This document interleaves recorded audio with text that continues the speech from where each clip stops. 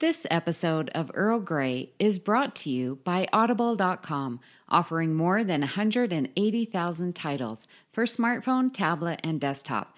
To get a free audiobook of your choice and help Trek FM at the same time, visit audibletrial.com/trekfm.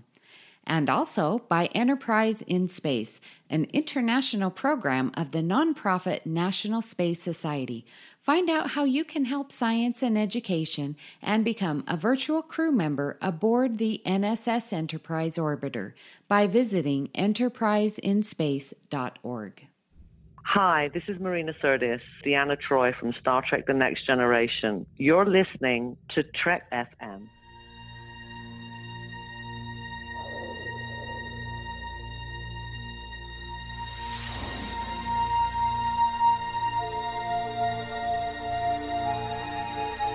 Tea Earl Grey hot.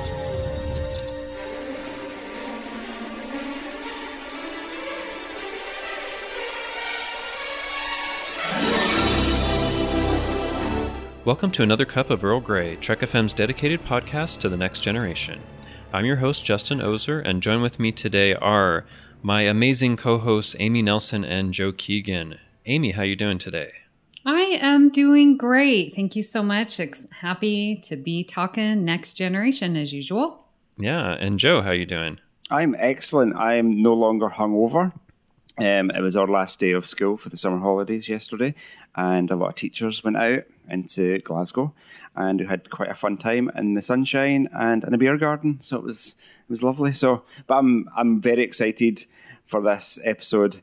Literally know nothing. I've not read any of the outline in terms of the details of this lost episode. So I really hope it's not a code of honor or a masks, and it's something that's like entirely epic. We'll see. Joe, go ahead. Welcome to summer. I've already had a month ahead of you. I know. So. It's unacceptable.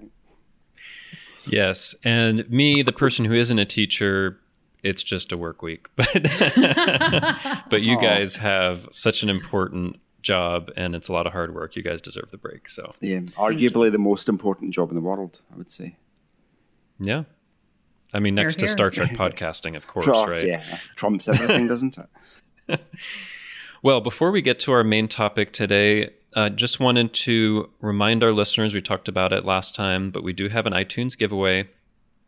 So if you leave a star rating and written review on iTunes between July 2nd and August 31st, you'll be entered into a contest to be able to win some Star Trek The Next Generation collector's cards. So just wanted to remind you that's still ongoing. If you haven't already done a review for us on iTunes, please go ahead and do so. Okay, we also have some Babel Conference feedback, this time for Earl Grey 280 about TNG blueprints, which was also the first time we had Joe as a co-host. So, Amy, you want to get us started? I think that episode was the best episode, to be honest. It was so much fun. It was really. Yeah. And Vera Bible writes, fascinating episode. I'm amazed and impressed with the level of detail that went into designing the Enterprise D. Doing a podcast episode about something visual is no easy task, but you guys did a great job.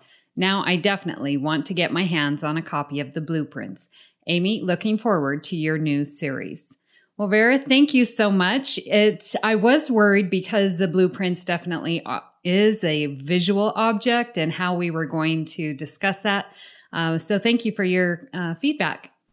Yeah, I was really happy to hear that because it is very much a visual thing, but I'm glad the way that we talked about it and described it was really helpful in trying to, understand and get immersed in the blueprints. So, and also any listeners that want to get a copy of the blueprints, I got mine from Amazon, so I think it's easy to get a used copy if you can. So definitely encourage it if you can go out and get that.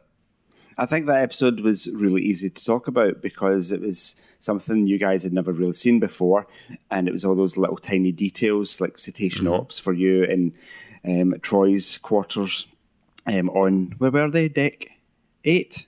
I think, next to Rikers. And it's like knowing where all these little things are on the ship and giving it some kind of perspective. So yeah, thanks, Vera. Kimberly Lawler says, this episode was so interesting. One question that came up was why people might want to read the blueprints at all. It's a really useful resource for writers. I tend to rely on Memory Alpha, but when you are writing a story in the Star Trek universe where you are trying to make sure even little details are right, poring over blueprints is certainly helpful. You wouldn't want to say sick bays on deck 28, for instance.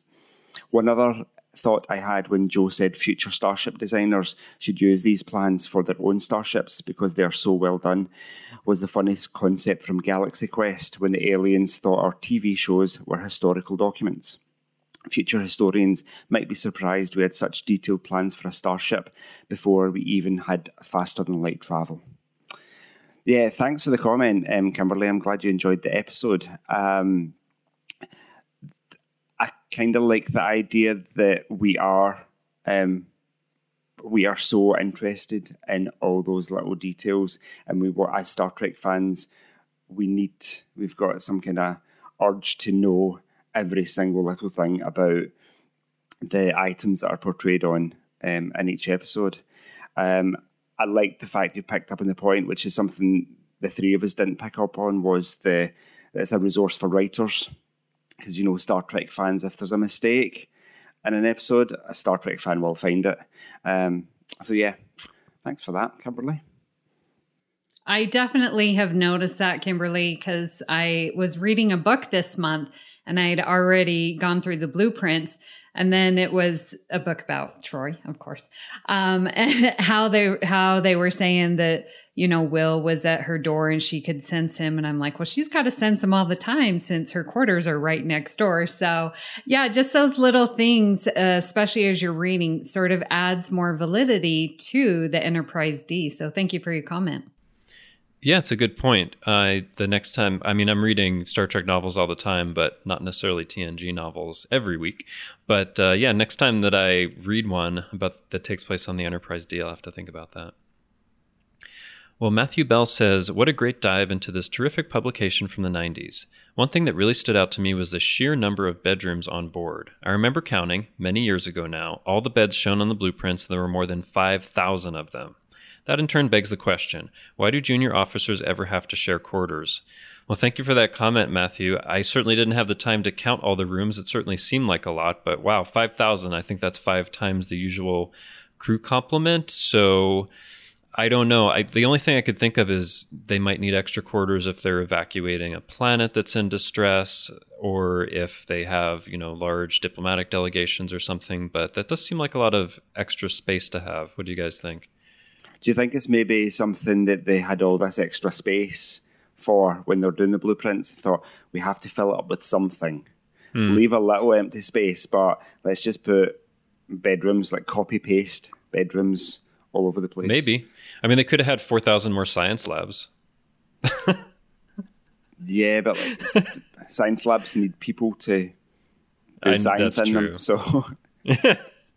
Yeah, but that's a very interesting detail, and I am impressed that you counted them all, Matthew, back in the day. That reminds me of there's another podcast I used to listen to, and they asked the question, how many times did the EMH, the doctor, say, please state the nature of the medical emergency? And I, being a geek, went away and figured it out.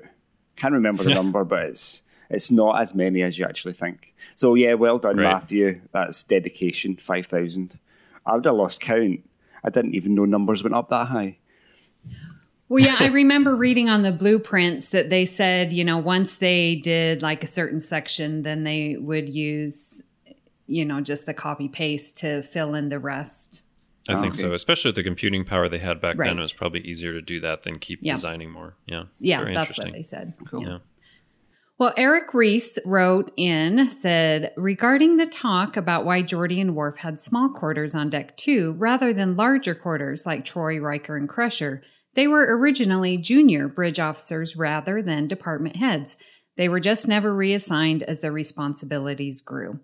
Well, Eric, thank you for your comment. And yes, I definitely know the pains of moving, probably not so much in the 24th century, but yeah, it sort of makes sense that you're right. We had Geordi and Worf. They weren't their main department heads. They were, junior bridge officers. So I like your comment. I can see that. Although for the blueprints, it says it includes any changes up to, I think it was not long before generation. So But I don't know, maybe they just never got around to it. But I think moving in the 24th century might be easier because you probably just beam your possessions to the other set of quarters, right? That's what I would do, certainly. I think maybe there's something to do with the fact that in the future, maybe there's less of a status symbol in having kind of... What is it Picard says about... Is it in First Contact where he says about we don't seek out wealth and that kind of material possessions anymore? So maybe Geordie and Worf are just happy staying in little small quarters. Personally, I wouldn't be. I want the big stateroom. Sorry, Amy. Go, please. Are you done now? Maybe. Well, Worf, when Alexander came, it was clear that he was in a different quarters when he had a child. So. That's true. Yeah. All right. Well, thank you, everyone, for your comments in the Babel Conference. Keep them coming. We love reading them every week. Okay, so for today's episode, we are going to be continuing Lost Episodes. So this will be part 8. And again, we're going to take some things from the book that I've been taking them from, for the most part, Lost Voyages of Trek and the Next Generation. So the first one that we'll be starting out here is called Genius is Pain.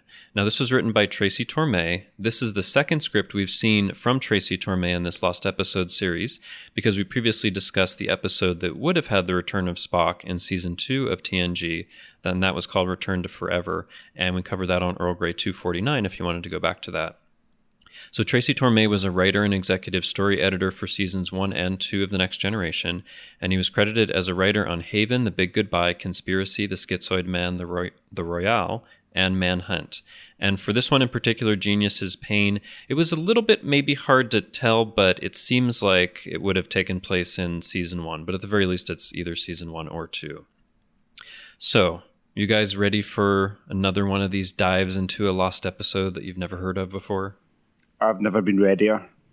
I did recognize Tracy Torme, so I'm glad that you gave us that, and that we've done one of his scripts already. So it's a shame that they didn't come to fruition. Well, we'll see if you feel that way after I read this one. Oh, well, yeah, that's true. I've just Googled it for forever. I've thought Tracy was a woman's name, so I've just assumed it was a woman. I've Googled him, and he's a man.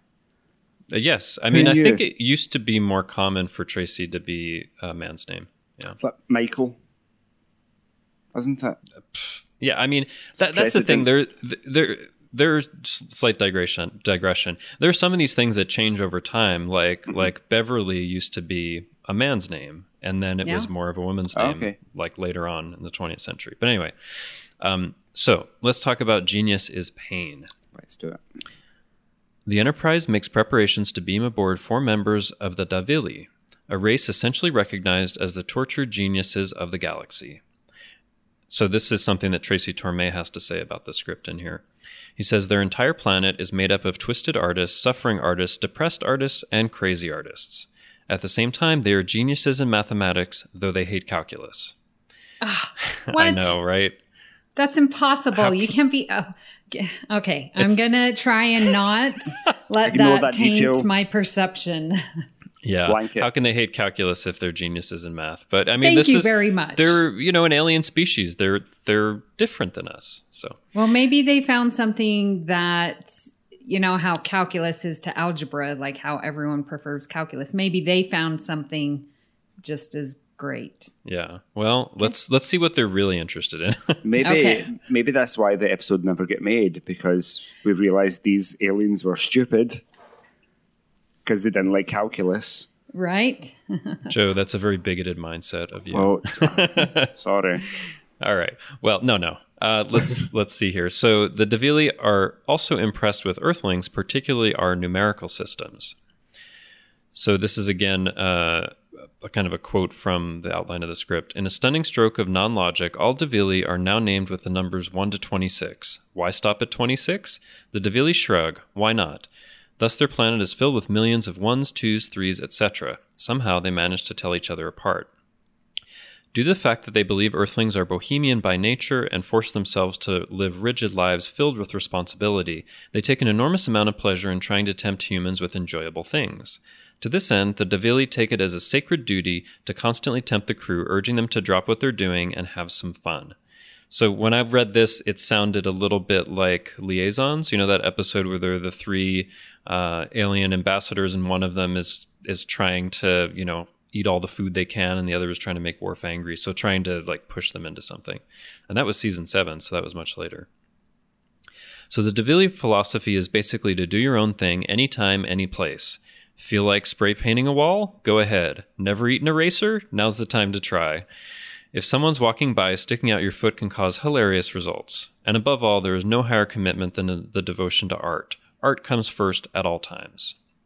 To the Davili, reacting negatively to a prank or trying to restrict what another feels like doing is the height of poor taste and bad manners. Picard is warned by Starfleet not to put any major controls on these free spirits. The captain and crew will just have to grin and bear it until they reach their destination, which is New Montana. There, these artists are to design a memorial to the hundreds that have died trying to tame this world. So yeah, they're kind of like a race of practical jokers, and they're supposed to design this memorial to people who died. Weird idea, right? Mm-hmm. And they're transporting them to this New Montana, right? That's right. We don't know how many. Well, it seems like there's 4 of them that they're transporting. There's Okay. 4 members that are going to do this memorial. All right. Okay. So the 4 Davili are beamed aboard. 9 is tall and gangly, a practical joker, totally erratic and unpredictable. 7 is a manic depressive who sees everything in black and white, mostly black. 13 is a female who has a severe case of the giggles every time Picard speaks. 20 is short, fat, and uncooperative. He refuses to leave the transporter. Picard decides to leave him be for the time being. So again, they go by numbers. Of course, they have 9 and 7, and it made me think of 7 of 9, but... Right. Anyway. So the Davili begin to wreak good-natured havoc all over the ship, painting the walls, pulling pranks, playing horrid, wild-sounding music, and adding mood lighting to the hallways. I mean, what an image that would have been, right? If they were wreaking havoc in all these ways. Yeah. So, 13 then disrupts Wesley's lessons. School is such a drag, she complains. Why not go out and play? The kids love her, but the teacher is not amused. 9 causes chaos in a shipboard restaurant, pulling chairs out from under people, pouring salt on their food when they're not looking, and wolfing down his food in a disgusting manner just to get a reaction. 7 has fallen into a deep depression over his sudden unrequited love for Deanna Troi. There's Troy, Amy. Oh, goodness. Yeah. He follows her around, writing flowery love letters and begging her to join him in reckless passion. Oh, boy. So Deanna is flustered, but Riker is thoroughly enjoying this, egging her on mischievously. I don't think that sounds like Riker for him to be. Yes, it does. Does Absolutely. it? Yeah. I mean, because this person sounds like they're harassing Deanna, but... Okay, so then 7 grows more and more melancholy, finally threatening to cut off his ear if she leaves his love unrequited. Fortunately, she talks him out of this drastic step. His relentless adoration nonetheless continues. Data is fascinated and enthralled by the Davili's antics. He is becoming influenced by them, and his personality is becoming a bit too zany for the captain's liking. Still, Data can't seem to get enough of the Davili. So this makes me think that it might be early on in season 1 when they hadn't kind of defined Data as being, a bit more without emotions, a bit more android-like, because he's carried away by his zaniness. Like, wow. Well, when you said that, it made me think of Starship Mine, where he tries to initiate the small talk, the art of the small talk. And so I sort of figured it was like that. It's like Data was curious about this and is going to research it. Oh, that's interesting. I guess I could see that. Okay, so Data can't seem to get enough of the Davili. Not so for Captain Picard, who is growing increasingly concerned over the effect the visitors are having on his crew. Discipline is becoming a problem, and Picard is helpless to put an end to it. Finally, when 9 gets into the environmental control system and causes it to snow on the bridge, Picard has had enough. He finds all 3 Davili, 20 remains in the transporter room, so the guy that was in the transporter room at the beginning is still there, okay? And apparently there was a note here, they had this plan to keep cutting back to him, showing him still in the transporter room. Oh, that's funny. Yeah. So he finds all 3 Davili huddled in a room. They are globing, tossing a small lit globe to one another. The globe grows brighter as it's passed from hand to hand. It seems to exaggerate the mood of its handler shortly after contact. Eventually, they all sit together in a circle, lightly touching the beach ball-sized globe. They ask Picard to join in, but he politely declines, while informing them that they're within 8 hours of New Montana. Finding that they've done nothing in regard to the ceremonial artwork they've been commissioned to create, Picard urges them to do so, figuring this will at least keep them occupied. He starts a discussion of the trials and hardships the pioneers of New Montana faced in forging a home for themselves. This seems to spark little interest. However, when he mentions the glory they will receive upon completion of their project, they get cracking. Sounds like Klingons. They're motivated by glory. I don't know. That's weird. So then Picard leaves, and as he leaves, they're already bickering over what kind of design to create. Back on the bridge, the Prime Minister of New Montana appears on the screen with his prim and proper wife. They are delighted to greet the Enterprise. The upcoming dedication means so much to the residents of New Montana. When the Davili finally reveal their creation to the Enterprise officers, they are shocked. The sculpture is in extremely poor taste, a humorous portrayal of pioneers dying around a campfire. Could you even imagine them creating this? Are we surprised at this? I'm not surprised that it's in completely poor taste, given what you've said. I know, already. given their background, it seems like, of course, that was going to happen, but somehow the people on the Enterprise are shocked. They thought they would take it seriously. So, yeah, it seems to be complete opposites of their description of who they are and their actions. Because artists, I mean, yeah, they're lighthearted and, you know, their creative nature, but that's going to force them to put up something that they are proud of. I mean, I don't know any artist that isn't proud of their creations. You think artists that take their art really seriously. So, but apparently this species is different. It's a different species. Okay, we have to be open-minded. Yeah. They're really annoying me. I would have spaced them already. What was that airlock open? Sorry, guys. So quick to kill people on the show. No. Sorry. So then, despite protests from the crew, the Davili are brazenly certain that their statue will be well received. They eagerly anticipate the glorious response they will be accorded in New Montana. Knowing this will cause an ugly interplanetary incident, Picard takes a bold step. Data is secretly commissioned to rework the sculpture. Worf, Riker, Wes, and Geordi pitch in with ideas which Data implements at superhuman speed. I kind of love that idea of him like... That's the best thing about the episode. See, with the bit where he builds the ancient sculpture, like for the wee boy who his parents died. Oh, yeah. Oh, yeah. And he's got like all the pillars and he like stacks them all up and does it. Like he has made it, but they've sped up the film for that bit. That'd be cool. And I really hope it's made out of like wet clay and then they have to phaser it dry. That'd be cool as well. Yeah. So yeah, I think that part would be really cool to see. And also to see like Worf and Riker, Wesley and Geordi pitching in with their artistic ideas. That would be cool. So ultimately, the Pioneer characters are transformed from pathetic and humorous to bold and courageous. The sculpture is once again covered with a canvas and transported down to the planet before the Davili can get a look at it. Picard breathes a sigh of relief when the Davili are at last beamed down as well.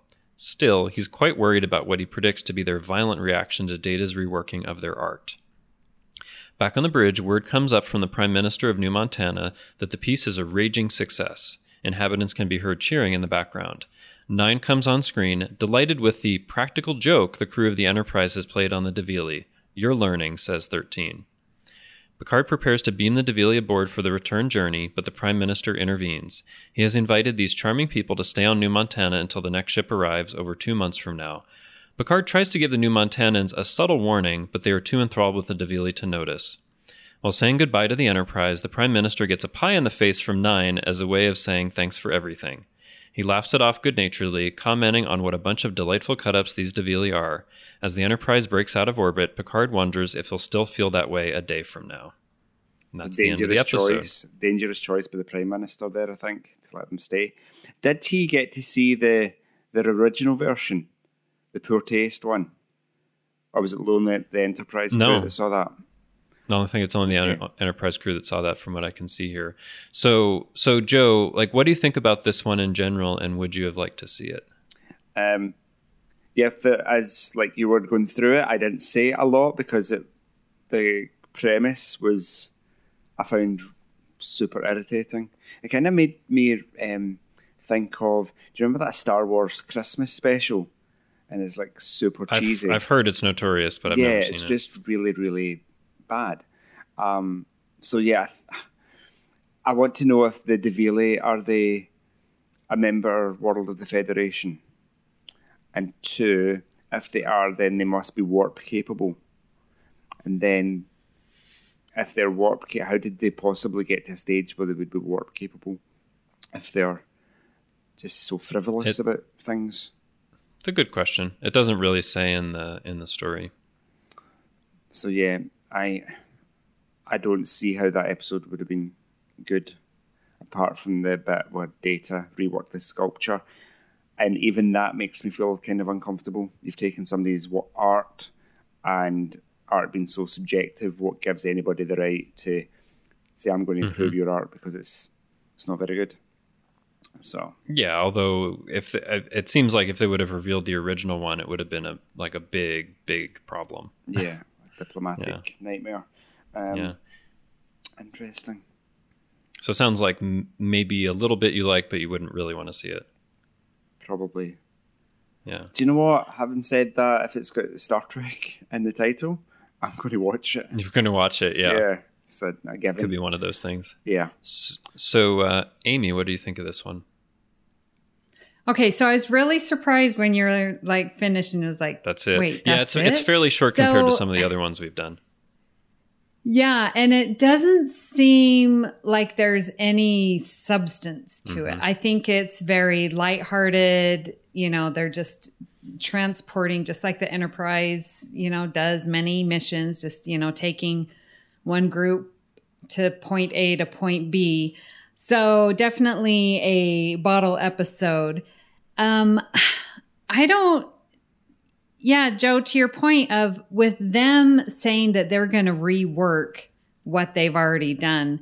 So I guess my question was, is New Montana, is that a group of Devili? No, that that's not Devili. That's humans? just another colony. I'm assuming that they're human. Of humans. Yeah.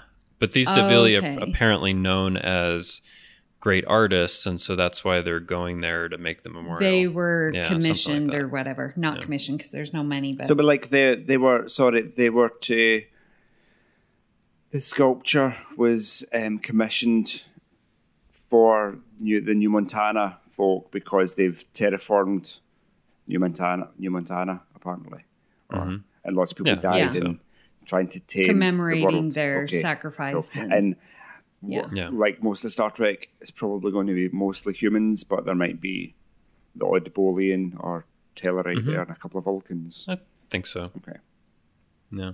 Yeah, I just think the juxtaposition between them being artists and mathematicians and then their silly, joking behavior doesn't really sit, because I just see artists and mathematicians having a purpose, like the product is their end result type of mentality, and being this prankster, jokester, and just doing whatever the heck you want doesn't seem to go with, I guess, my preconceived notions of what an artist or mathematician is at heart.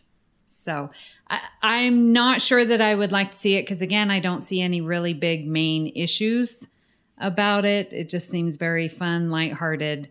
And maybe if we had 30 episodes a season, you could throw this in, but it seems like a clunker to me. I was thinking about the fact that they're artists, and that we mentioned that artists take their art relatively seriously, and that the incongruity between that and them being such pranksters doesn't really sit well with me. Although then there's the case, when was it, early this year or last year, where a Banksy went to auction and it sold for £1.4 million. $1.4 million. And as it got sold, a shredder in the frame shredded the artwork, which in turn doubled the price of it. It was worth more after Banksy staged his stunt to shred the art that'd just been sold for so much money. Which is a very prankster thing to do. So It is. Well, Justin, your wife is very artistic, and I think she's got a great sense of humor. I love her posts on Facebook and stuff. So, I mean, can you imagine her putting together this song or poem or, and then having it totally reworked? I mean, I don't know how well she would take You're to right, that. but I think she would have better taste than to do what they did in this story. She would be sensitive to how other people would feel about it. Yeah. I mean, I think for this one, like, it is kind of interesting. I know they're going for a humorous feel. There are some things that might have been funny or interesting, but overall it would have needed to be reworked a lot or have a different feel. But I wanted to give some more background, actually, because there's a little quote here from Tracy Torme about this script and a little bit about what happened and what his motivation was and what could have happened with it. And that's from the book, The 50-Year Mission, The Next 25 Years. So he said, I was on another one of my quests to create a new character for the show, so I had an idea. What would be a really interesting alien on Star Trek? And I got the idea of John Cleese. So I created an episode called Genius is Pain, and it was about a race of aliens who are mathematical geniuses. They spend the first 20 or 30 years of their lives devoted to mathematics, and they're off-the-chart geniuses. They can do things that engineers can't do, the whole race. But once they turn 30, they have a philosophy of life that all life should be devoted to bohemian pursuits. So if you invite them to your house and they feel like spray painting a 4-letter word on the wall of your nursery, they're going to do it. Because to suppress it would be against their nature. I submitted the outline for Genius is Pain, and one day I'm sitting in my office and Gene Roddenberry calls me, and he sounded lit like he was not at all there.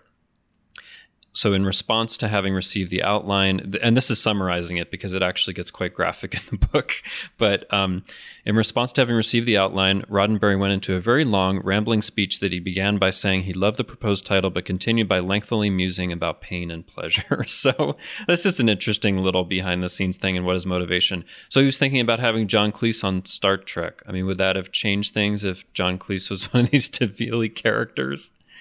Monty Python does Star Trek. Heck yeah, that would have been awesome. Certainly interesting. Mm-hmm. I mean, we've seen that with some of these lost episodes. Like there was another one, the one that we did previously with Q and the game show where they wanted to have Arnold Schwarzenegger on. Right. Yeah, that's right. So I think that gives some interesting background. Yeah. But I think overall, we're not too sure about this one. Okay, so yeah, that one was pretty interesting. And I think usually this is one that we put out there for people's guesses about what they thought from the title. And we usually do that, I think, at the beginning of the segment, but we're doing it a little bit later afterwards. So we can now compare and see how you did. So we had some guesses from the Babel Conference. And Joe, do you want to read the first one? Sure. David Plummer said, I don't have a good original story in mind, but I really want it to be the original working title for the Nth Degree. That would have been cool. Remind me. Yeah. And I like the Nth degree, and that is perfect. Genius that's is the Pain. one That's Barclay total gets Barclay. evolved by the He gets probe. super smart. They go and visit the big giant holographic head. That's right. Yeah. So Mark Bagnall guessed, Wesley gets in trouble for being too clever. Yeah, surprisingly, there wasn't much of Wesley in this one, was there? Yeah. He just was kind of there, and they were messing with his lessons, and he was laughing it off. But we've seen in some of the other ones, like that are season 1 or so, that he has more of a role. So that's interesting. And I just want to insert, because I think when they were 9, 7, 13, and 20 were creating, and they were bickering over their creation and artwork, and then they had Geordi, Data, and Worf come in. They really needed to have Troy come in there as well, because as an empath, she could, direct more the feelings of the artwork. And again, Troy should have been used a little bit more than just being a sex object. Yes. So I think Picard should have been in on it as well, given his passion for archaeology and his knowledge of different architectural styles. Like they should have just gone to a holodeck and had all the senior officers and had them around like a conference table and just talk about it while Data does his thing. Exactly. Although with these things... Okay, we're going to rewrite this episode by the end. We're going to do it good. All right. Well, Brian Yates writes, something to do with genetic engineering gone wrong, kind of like Dr. Bashir's friends. that would have been think about interesting. them when Justin was describing the different traits of the DeVilly. I thought of, was there 4 of them? Yeah. Mm-hmm. Patrick and those guys. Oh, yeah. In Deep Space Nine, I guess there is 4 of them, huh? The genetically engineered guys, yeah. Yeah. Yep. Cool. Oh, I guess I haven't gotten that far. Oh, Yeah, sorry. they come in. I think Amy's probably seen it before, but they come in later in DS9. Yeah. Dude, there's Seconds a bit where they sing. It's one of those musical moments in Star Trek. That's actually a pretty nice moment. I really like it. I like the arrangement they've used, and it's, what is it they sing? Do re mi. Yeah, do re mi. Mm-hmm. Cool. Jim Stoffel says it's about a woman who's been neglected and shunned by her society because of her high intellect. The men of her planet believe women don't have a say in their world. She decides to leave her planet when the Enterprise arrives and a natural disaster happens, and now her leaders want her to save them, but she doesn't know if she wants to because of how they treated her. That might have been a really interesting episode. Yeah. I'm liking that, Jim. I think so. I commented, I said something like, oh, so it's a bit like Earth of the past, i.e. Earth of now, in terms of Next Generation's past, because of the amount of gender inequality that still exists in the world. Mm-hmm. Yeah, I mean, there's some good ideas in here that might have been better than what we read. Mm-hmm. So Joe Keegan says, "Hey, Joe, you got that's you. You got That's in here me. with a guess." Wow. Yeah. Oh my gosh, Joe, why are you commenting? That's so funny. I had to Yeah. Well, laugh. I had an idea for a Star Trek. If I was old enough when they were making TNG, I might have pitched in an idea. Yeah. Well, and listeners will know, since they've already heard the story, that you had no inside knowledge when I read this. I purposefully sorry not to read the outline. Yeah. So Joe said, a genius scientist is aboard to fix something or other. Cetacean Ops has sprung a leak. But she's also a psychopath and starts to kill crew members. Troy stops her by sharing her empathic powers to make her feel the pain of her victims, and she's cured. Or a Tam Elbrun type is aboard and he's a tortured soul, yada, yada, yada. So those were your guesses. The first one, wow, killing crew members. Like the book that I read this month, right, Justin? By the way, that book is The Battle of Beta Z, right? That you read for Trek Yes. Book Club, which is a great one. But yeah, it is kind of like that.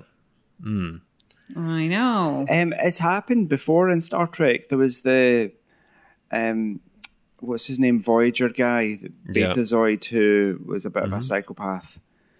And that's actually a really good storyline. Yes, played by one of my favourite actors, Brad Dourif. And there's the Deep Space Nine episode about the rifle that can transport the bullets through walls. That's right, yeah. And there's some psychotic Vulcan trying to kill people. That's right, yeah. And for the Brad Dourif character, that was Lon Suter. Yeah. Lon Suter, yes. Those are both. Those are some interesting episodes, but I never see Lon Suter. Well, and it happened on Next Gen also, so violations. Well, we're thinking about someone who's a member of Starfleet that's killing people. Yeah. Those people were going around extracting memories. But they and weren't then part of ended Starfleet, up were they? Dead. Oh. That's Were what they I the mean. guys in the white robes? They all wore white. Yeah, I think so. And they were like a family. There was the son that was... Yeah, the son, people. yeah. Okay. So what do you think about my guess? I thought my guess was pretty damn it's amazing. Completely wrong. But it's amazing, though. Pretty amazing, No, it would have been Joe. amazing to see, Yes. but it was wrong. Yeah. Okay. I still win. All right. Well, I'm very excited to read Liam Smart's comment. Hi, Liam. An alien is found injured and unconscious on a planet. The Enterprise takes it to sickbay for Crusher to analyze, and she finds that its neural patterns, or whatever, show that the alien is incredibly superior intellectually to all on board. When Alien Guy regains consciousness, for some reason the crew starts to work more efficiently and just seem more knowledgeable in fields they weren't usually as capable in. But things start getting worse for the crew as the neural wave pattern, fake science stuff, starts causing severe pain and even a death. It takes a while before they realize it. Something else TNG-ish happens, and they all live happily ever after, except the dead crewmen. They're just dead. All right, Liam, I like it. I like where we're going to go, where people are starting to act better, but then it comes back and then things get worse. I think that's a great plot. It's a bit like the game, is it not? No? Am I drawing parallels that don't exist? Remember, was it the game where they had the little game? Well, they're enjoying it, and then it becomes their detriment. Interesting. Although I think somebody would have probably tried to put a stop to it. Like somebody would have noticed, oh, look, Lieutenant XYZ is way smarter than they used to be. What's going on here? And thought, no, we have to shield everybody from this, possibly. XYZ for the second time in 3 weeks. Z, yes.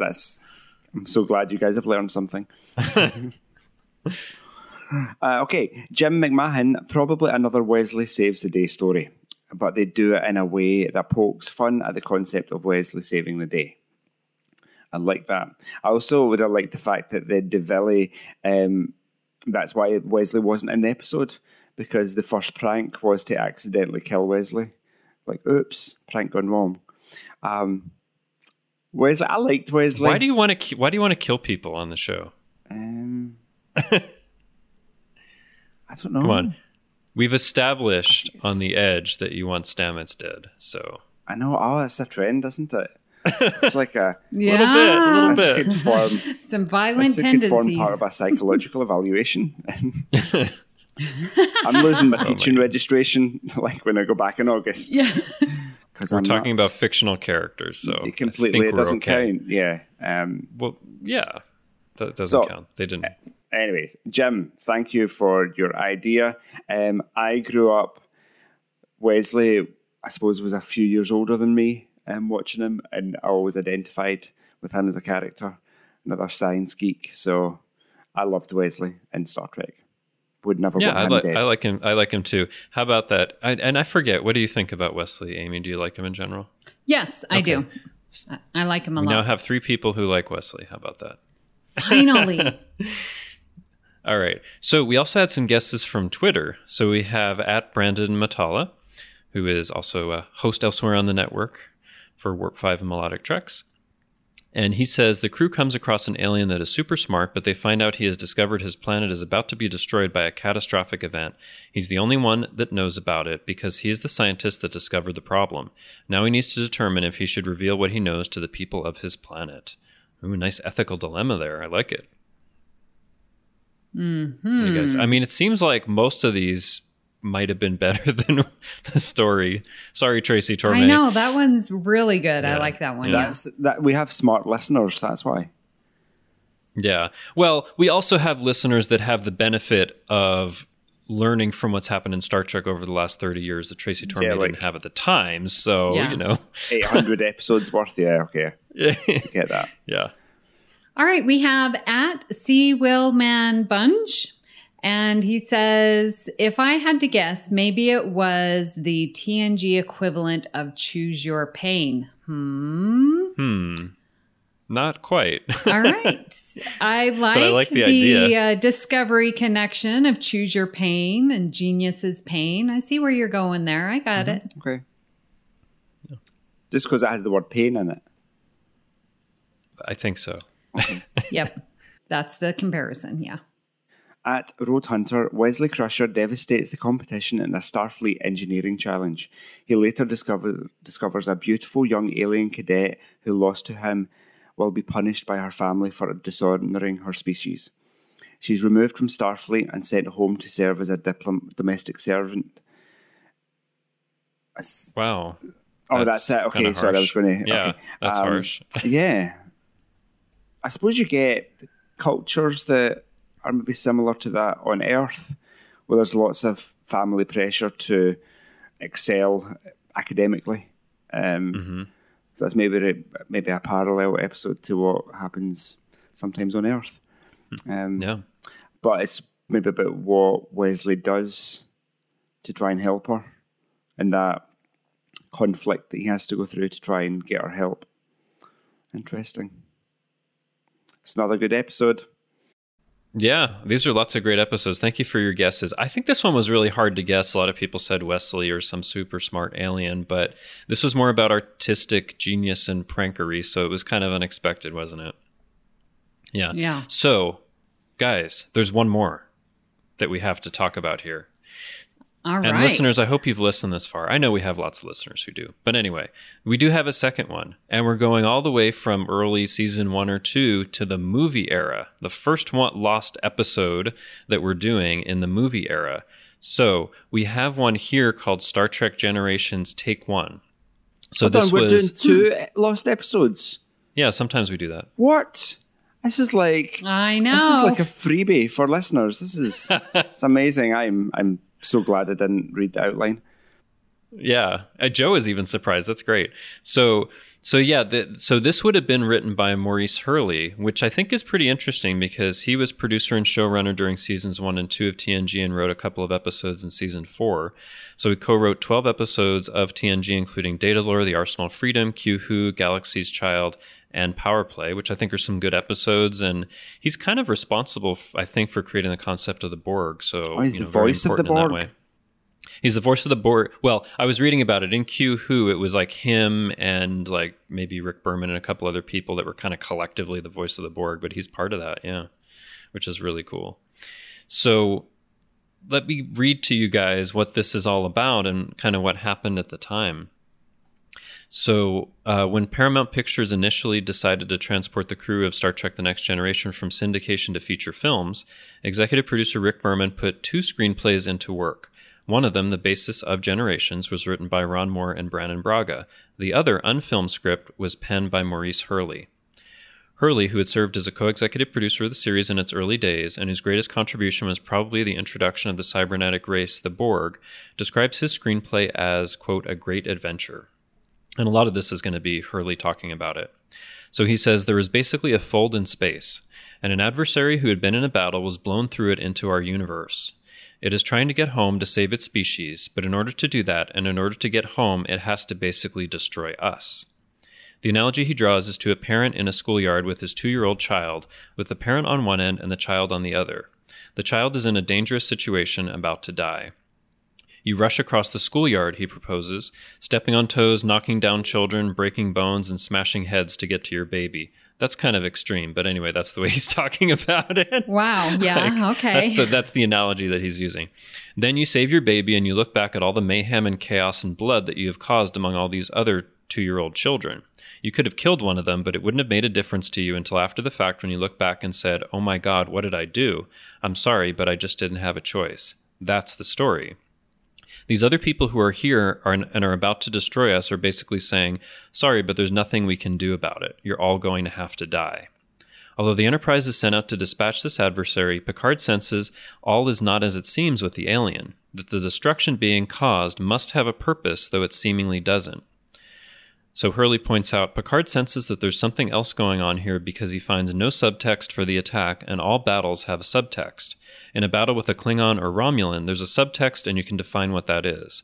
Romulans want to kick your ass, and in the process of kicking your ass, they want you to know how damn smart and superior they are. These people have no subtext, and Picard says that's wrong. They have to have one. What is it? That, among other things, starts him investigating, causing him to veer one way where, on the surface, it seems he should be veering the other way. Part of Picard's investigation is to go to the holodeck to call up the image of Captain James T. Kirk, who experienced a similar situation in the original series episode The Tholian Web, in which the captain on board the USS Defiant is trapped in another dimension. Now, I think, as we know for generations, they wanted to put Kirk or something with the original series, so this is Hurley's way of kind of putting it in there. I think there's more about this one, but I think it's interesting that he's comparing it to the Tholian Web because Kirk's trapped in another dimension, but it's not like he's going to do anything he can, even destroying something over there in order to get back. But that's kind of how he was thinking about it. And that Kirk could, the holographic Kirk could help him in that. So I don't know. It's kind of an interesting idea. So Hurley goes on, it's the only other time on record that it ever happened. And the only other person who ever witnessed it was Kirk. So Picard and Kirk have witnessed, separated by time, similar events. Now you want to say, wait a minute, I see it this way, how do you see it? Did it happen to you the same way it happened to me? If it was different, how was it different? It was Picard's attempt to get an emotional point of view or another point of view from the Kirk character that differed from what he was getting from pure facts. For instance, if you describe an event for me, and I read it and you say the sky was red and there was a lot of noise, well, what does that mean to me? What is red? What red are you talking about? What kind of noise? Relate it to something for me. Hurley getting very philosophical here. Like, what is color? What is noise? So he goes on, if you're dead and all I have is your writings, I have no way of knowing that. If I can go back and talk to you, when you say red, you absolutely see a color. So do I. Your color red might be fire engine and mine might be maroon. If I know that, that alters how I view what you're saying. Noise also means something. What's noise to me? What's noise to you? You know what those answers are. The computer would just put down noise, but if the computer regenerated you in terms of a sense of who you are, how you viewed noise is presumably how you would still view it. So I get the subtlety from the personal interview that I don't get off the page. I guess saying that he can get more from Kirk's hologram that has his personality and knowledge. It's kind of interesting. So Hurley continues, but that's not enough. So he starts manipulating the image so it basically becomes a couple of bizarre scenes between Picard and Kirk, and it gets confrontational at certain moments. You want to bring back Kirk and not have it get confrontational? Kirk will get confrontational with anyone. In Star Trek V, he got confrontational with God. So it became a way to put these two classic characters and two really great actors together and let them bang on each other. So for the last couple paragraphs, you'll have to remember this was written in 1995, like not long after Generations came out. So it says, despite the fact that Berman indicated Hurley's script could be filmed as a sequel to the current film, the writer doesn't think it's likely to happen. Everything has its time, says Hurley philosophically, and it's seldom that somebody goes back to the pot. It's a good idea and a good story that Rick Berman and I worked hard on, but that's just the way it is. So, in reading this, there's a lot of Hurley talking about the philosophy and what would happen, but you don't actually learn that much about what would have happened in this movie, do you? It's kind of like some alien comes by, is being destructive, and Picard goes to Kirk's hologram to learn about it. That's kind of what you know here. But I'm kind of interested. What do you think about this idea, especially in comparison to what we got in Generations? So, Amy? Yeah, as you were reading it, I really like the idea. I think this would be another great movie where we don't have a villain, which many people have commented that they like that idea, to not have a specific villain. But I mean, the person who's creating all the destruction would be the villain, wouldn't they? Even if they had a good reason? No. What I mean by villain is like revenge, like their motives is instinct to save your own. Like that's not villainous. You're protecting your own, So to me, that's not a quote villain. And it reminded me of when, I do apologize. I forget the name of the episode, but it's one of my favorites it's called The Loss.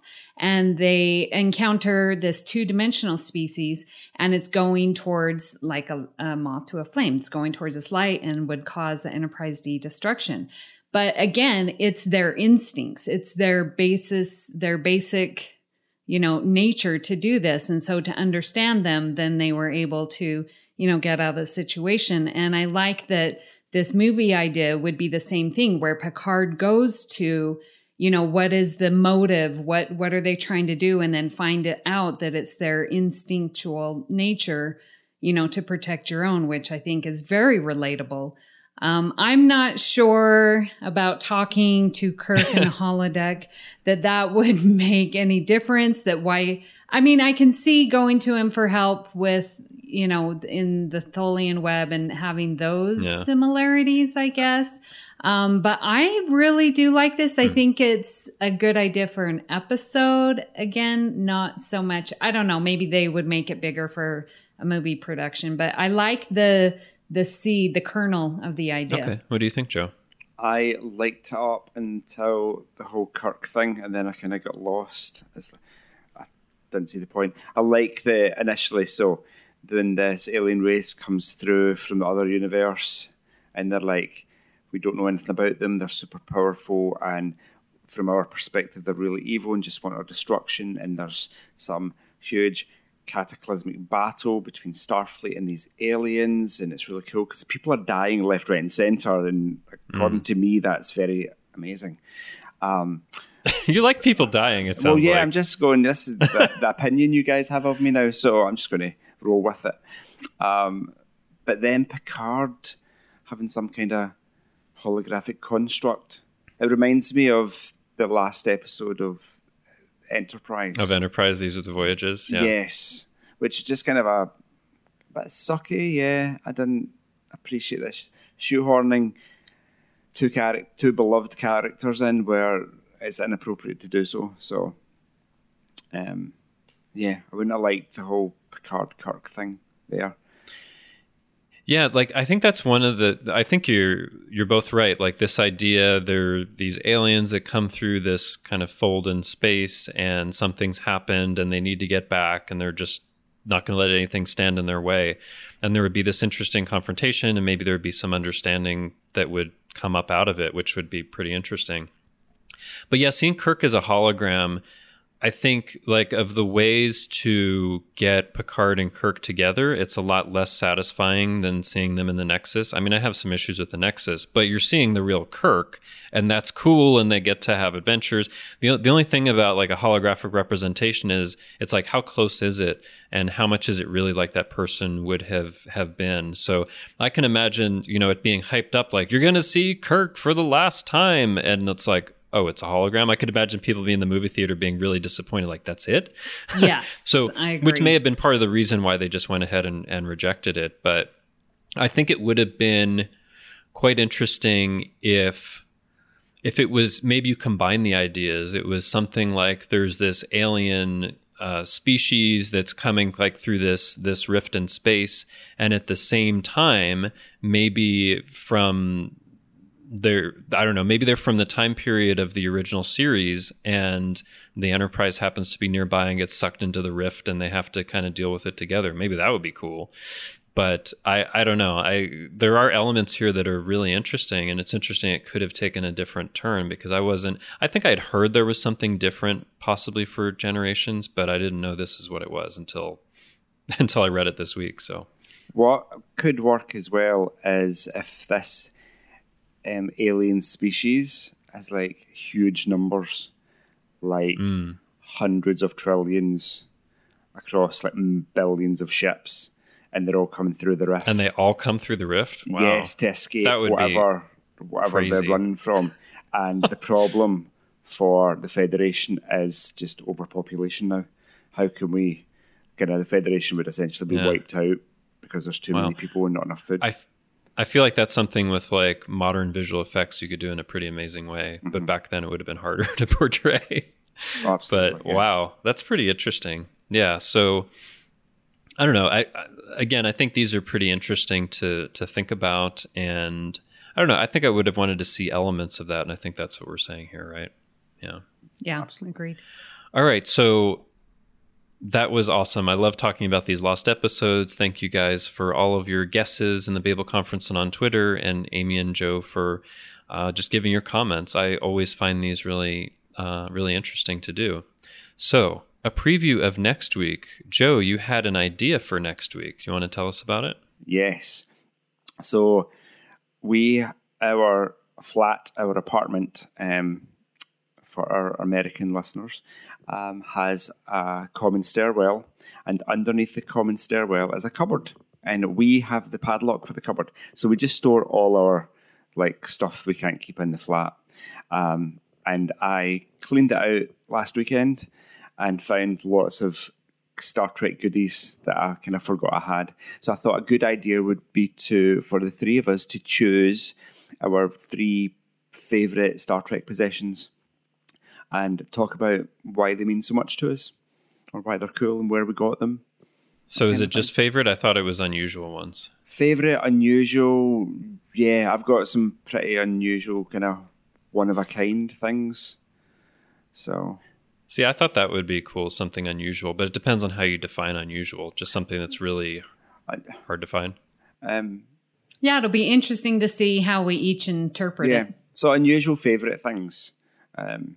Okay. Yeah. Excellent. Cool. I'm really looking forward to that. I can't wait. Did you guys have your 3 things picked out? I think so. I need to think about the third one if it's unusual enough, but... No, I have no idea. And all of my stuff, you chose it during the summer, listeners, mind you. So if my ideas aren't the best, all of my Star Trek stuff is at school. And during the month of July, like it's complete lockdown. So you just have to remember what you have? Yeah. So I'm just going to have to remember. I won't be able to, you have show some, you. Don't you have some photos of it? I do have photos, but like for individual ones. But I know what I have. That's not the problem at all. All right. So. Well, it's been so much fun going over more lost episodes of The Next Generation, but that isn't the only thing we've been talking about here on the network. Here's what you might have missed elsewhere on Trek FM. Previously on Trek.fm, Earl Grey. But just really in a most passionate way he could, in a compassionate manner, he goes to him, "You are not alone. We're here to help you to do this together." And that means so much to me. Like, I guess being the youngest kid in the family, so I kind of think, that like you don't want to be left out. So that feeling where no one's listening to. But to see Picard really reach out to him, and he wants to help him with all his might, but there's just there's that divide with him not being able to speak or hear. Melodic Treks. Eventually, the screen goes to white, and then you cut to Ripley's ship that's been derelict for 57 years. And there's this very lonesome sounding string melody that's playing. And I don't think it's a direct lift, but it's certainly very, very similar to a piece by R.M. Khachaturian. It's from a suite of music called the Gain Ballet Suite, and it's an adagio. The Edge, a Star Trek Discovery podcast. No, that we said goodbye to everybody this season. Like, anyone who walked off the bridge, like, if you had to go take a leak, they would, like, all stand up and say goodbye. It was, like, pathetic. The Orb.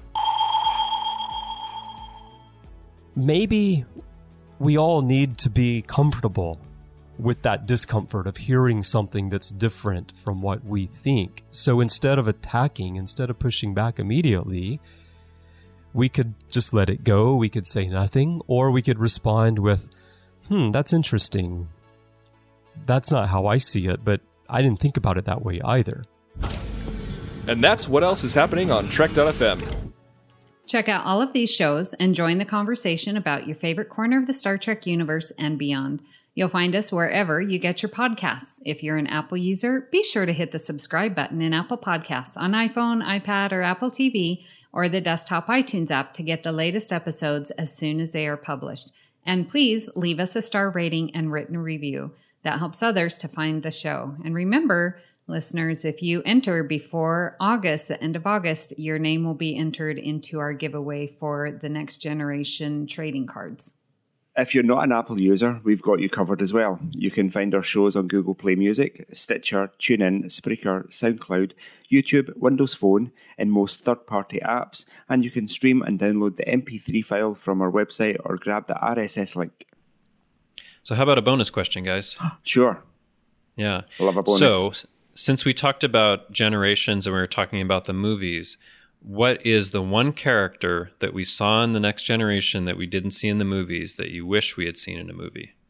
What is the one character we saw in Generations? No. One character you saw during the 7 seasons of The Next Generation, but we didn't see in the movies that you would have liked to have seen in the movies. Maybe Tam Elbrun and Gom 2 come back to help fight the Borg. Really? Help fight the Borg in First Contact? Tam. They just come by and they're in the battle with the Borg and they're like, hey, we'll go back in time with you too. Yeah, but First Contact they don't just send one Borg cube, they send like 5. And wait, are we talking Generations? No, we're talking any movie. Oh. That you would have liked to see in any movie, or even one that didn't get made. Okay, I think, well, the first one that came to mind that I think we could have seen in some Starfleet capacity is Leia Brahms. Interesting. Okay, I hadn't thought about that. What about you, Justin? It's hard, but I absolutely think I would have loved to have seen Q in one of the movies. And I think it's... I was going to say I think it's a missed too, opportunity. So, yeah. We never saw Q in a movie.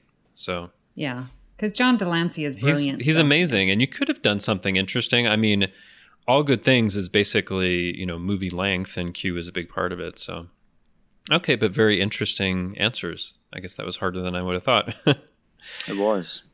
Yeah. An easier bonus next time, Justin. Easier. Okay. We'll think about it. So we'd love to hear your thoughts on today's show, and there are many ways for you to do that. The best place to join in the larger conversation is the Babel Conference, our listeners group on Facebook. Just type Babel, Babel, into the search field on Facebook, and it should come right up. If you'd like to send us an email, you can use the form on our website at trek.fm/contact. Choose to send to a show and select Earl Grey. That will come right to us, and we might read your email on the show. You can also find the network on Twitter at TrekFM and on Facebook at facebook.com/TrekFM. So, Justin, where can people contact you when you're not standing on the transporter pad and not moving anywhere? For like a whole episode, I'm just standing on the transporter. For a whole episode. Well, when I'm not doing that, I don't know. Maybe I'd like to do that because I've never been on a transporter before. Yeah, you can find me on Twitter. I'm at TrekFan4747, where I tweet about nothing but Star Trek. I know I haven't mentioned it in a little bit, but I am so close to finishing my rewatch of The Next Generation. I have like 2 more episodes to watch and tweet about, so it's coming. Nice. You can also... I know it's taken me like 2 years and a couple months, but you can also find me hanging around the Babel Conference on Facebook. So, Joe, where can people contact you when you're not talking to a Captain Kirk hologram? So, people can email me, joepodcasts@gmail.com. You can find me... Are people still emailing you there? No, I've not had an email in a while. I feel... If you're listening this far, send Joe an email. Please, just... It doesn't have to be much, just hi and a smiley. That'd be fine. But I guarantee you will get a personalised response if you email me.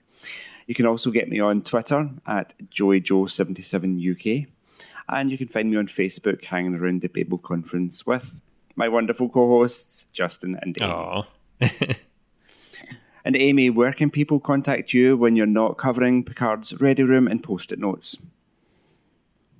Post-it notes? Yeah, you know the little... Okay. Do you call them Post-it notes? No, I know what you mean. Yeah. It's a prank. I don't know where that came from. Oh, it's a prank. Yes, it was a prank, the yes. level prank. Yeah. Oh, well, when I'm not doing that, you can find me here on the network where I'm co-hosting The Edge about Star Trek Discovery.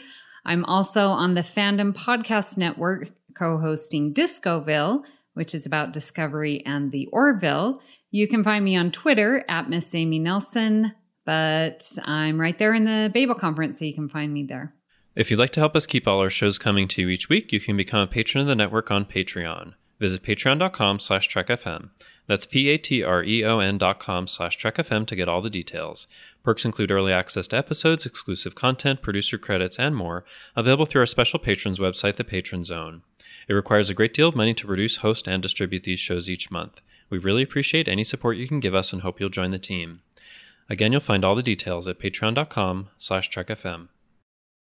We'd like to take this opportunity to recognize our current associate producers. They are Norman Lau, Justin Ozer, Michael Huter, Thomas Appel, Chris Trabuzio, Joe Keegan, and Jim McMahon. Thank you for supporting Trek FM and especially Earl Grey. So join us next time for another cup of Earl Grey. Why aren't they all dead yet? Great joy and gratitude. You're learning.